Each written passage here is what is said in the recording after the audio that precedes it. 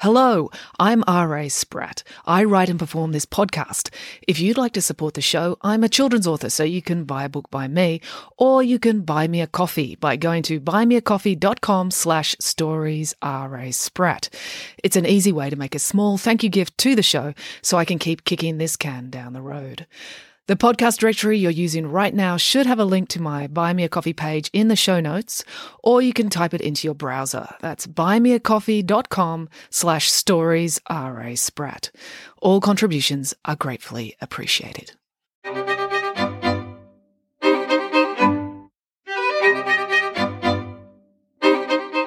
Hello and welcome to Bedtime Stories with me, R.A. Spratt.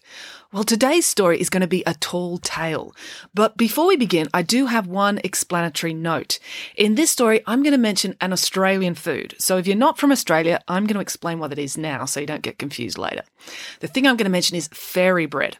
Fairy bread is super common at kids' birthday parties here in Australia. It's really simple to make. You just get bread and you butter it. And then you get sprinkles, you know, the kind of sprinkles you can get on ice cream sometimes or cupcakes. They're like tiny spheres of candy, hard candy in rainbow colours. We call them hundreds and thousands here, but I think most places they call them sprinkles. Anyway, you get the sprinkles and you just pour it on the buttered bread and then you shake off the excess. Always shake off the excess over the sink or a plate. Otherwise, it goes all over the floor and then your mum and dad yell at you. So don't do that. Anyway, so that is fairy bread. And then you cut it into little triangles. It's actually really good. You should probably try it. And when your grown-up asks what on earth you're doing, just tell them you're having a multicultural experience, trying authentic Australian cuisine. Okay, so anyway, we've done that, so we can begin the story. Here we go. Today's story is A Tall Tale About Socks and Goblins.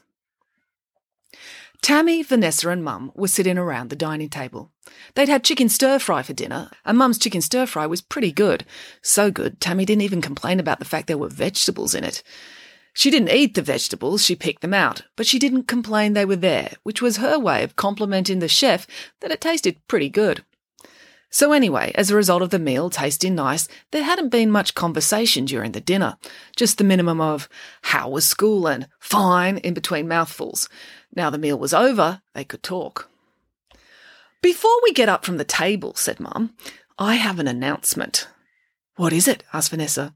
She was concerned. Announcements were rarely good, and she had a vivid imagination, so in less than 2 seconds she could imagine lots of horrific possibilities. It's about the fairy who picks up the socks you both leave lying on the floor, said Mum. What? Said Tammy. Well, you know how when you come home from school or art class or guitar lessons or anywhere else you go, the first thing you do is take your shoes and socks off, and then you leave them right there, wherever that is, usually in the middle of the floor, where there's the maximum chance that I'll trip over them, said Mum. This was a sensitive topic with Mum. She'd broken her toe 2 weeks before and did not enjoy bumping into things with that foot.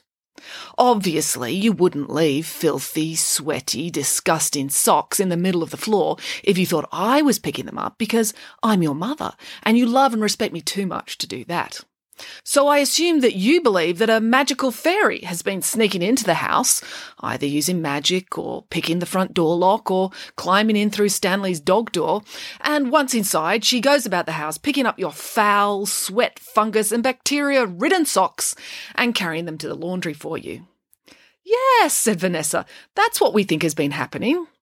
Well, I'm sorry to have to break this to you, said Mum. It's very bad news, so brace yourself. The sock fairy is dead. Oh dear, said Vanessa. How did she die? Asked Tammy. She was hit by a truck, said Mum. She didn't stand a chance. She was so exhausted from picking up socks after children, she didn't see the huge 18-wheeler barrelling towards her. Now, Tammy and Vanessa both knew there was no truck, there was no sock fairy, and there had been no tragic accident. This was just Mum's way of saying, pick up your socks yourself! But Mum never liked to say things in a simple way. She always liked to turn things into stories. The girls played along. Really? Asked Tammy. Yes, really, said Mum.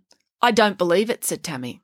That's understandable, said Mum. Denial is always the first part of the grieving process. No, I don't believe it, said Tammy, because I think the sock fairy would be too professional to get exhausted by our socks. She'd have to pick up the socks of teenage boys, and that would be much worse. shuddered Mum. Yes, that's true. It's horrific to imagine just how bad the socks of teenage boys would be. Especially if they played rugby, said Vanessa. Or enjoyed standing in swamps, said Mum. Are there lots of boys that do that? Asked Tammy. Who knows how boys' minds work, said Mum. The girls nodded.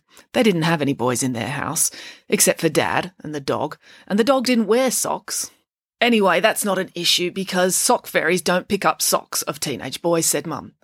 Who does? Asked Tammy. The teenage boys? Asked Vanessa. Don't be ridiculous, said Mum. No, the sock fairies are responsible for picking up the socks of boys, but they can't bear to do it because of the stink, and they're so big, they're hard for the little fairies to carry. So what do? Asked Tammy. They outsource, said Mum. Huh? Said Tammy. They subcontract the sock collection to goblins, said Mum. Goblins, said Vanessa. Yes, but even goblins have standards. So the only ones who'll agree to do the work are goblins who have entirely lost their sense of smell, perhaps from an industrial accident, or from bending over to smell a rose, then a bee flying up their nostril and stinging them and sending them into anaphylactic shock. So it's a very small elite group who are capable of doing the work. And it's a horrific job, so they expect to be paid appropriately. And by appropriately, I mean they expect a lot of money. So would I, said Tammy. Exactly, agreed Mum. But fairies aren't that cashed up. They've got a lot of expenses, what with buying fairy dust and giving children money in exchange for their teeth. What do fairies do with teeth? Asked Vanessa. That's another story, said Mum. Don't try and sidetrack me. Sorry, said Vanessa. Anyway, it's not easy for fairies to get money, said Mum, because a fairy can't just apply for a job working the checkout at a supermarket.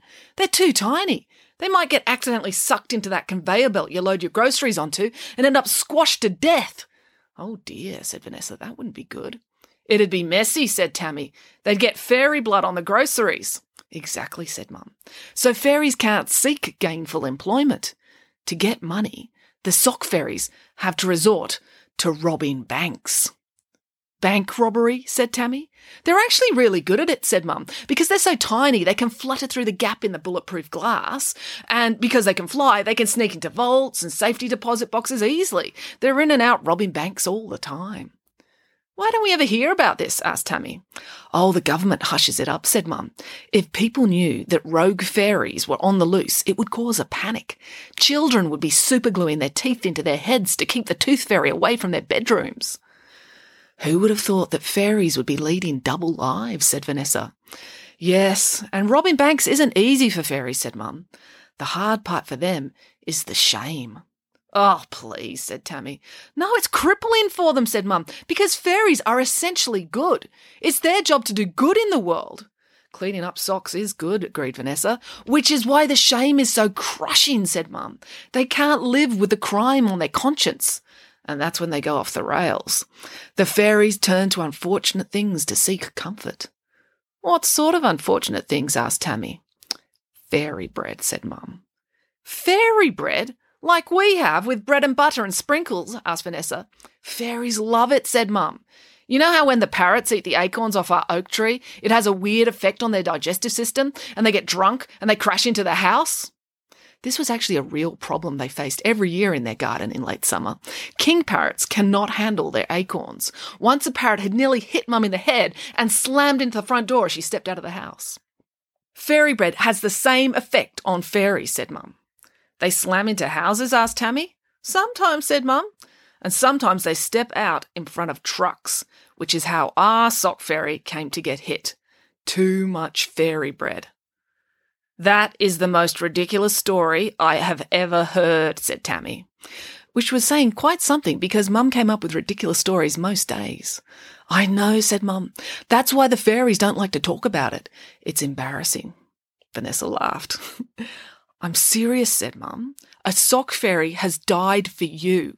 Now you have to pick up your own socks or suffer the consequences.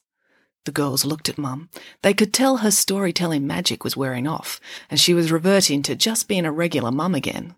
Understood? Asked Mum. Understood, said Vanessa. Whatever, said Tammy. Good, said Mum.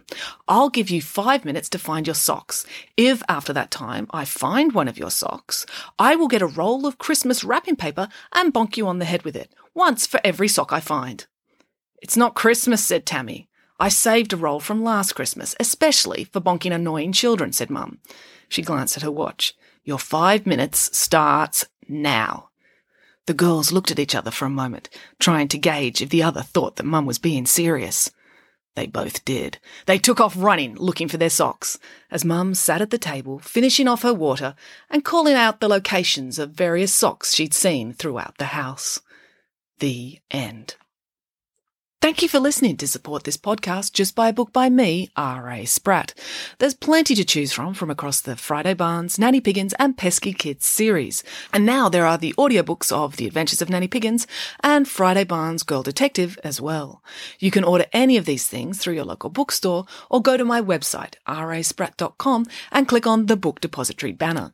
They have all my titles and free international shipping. That's it for now. Until next time, goodbye.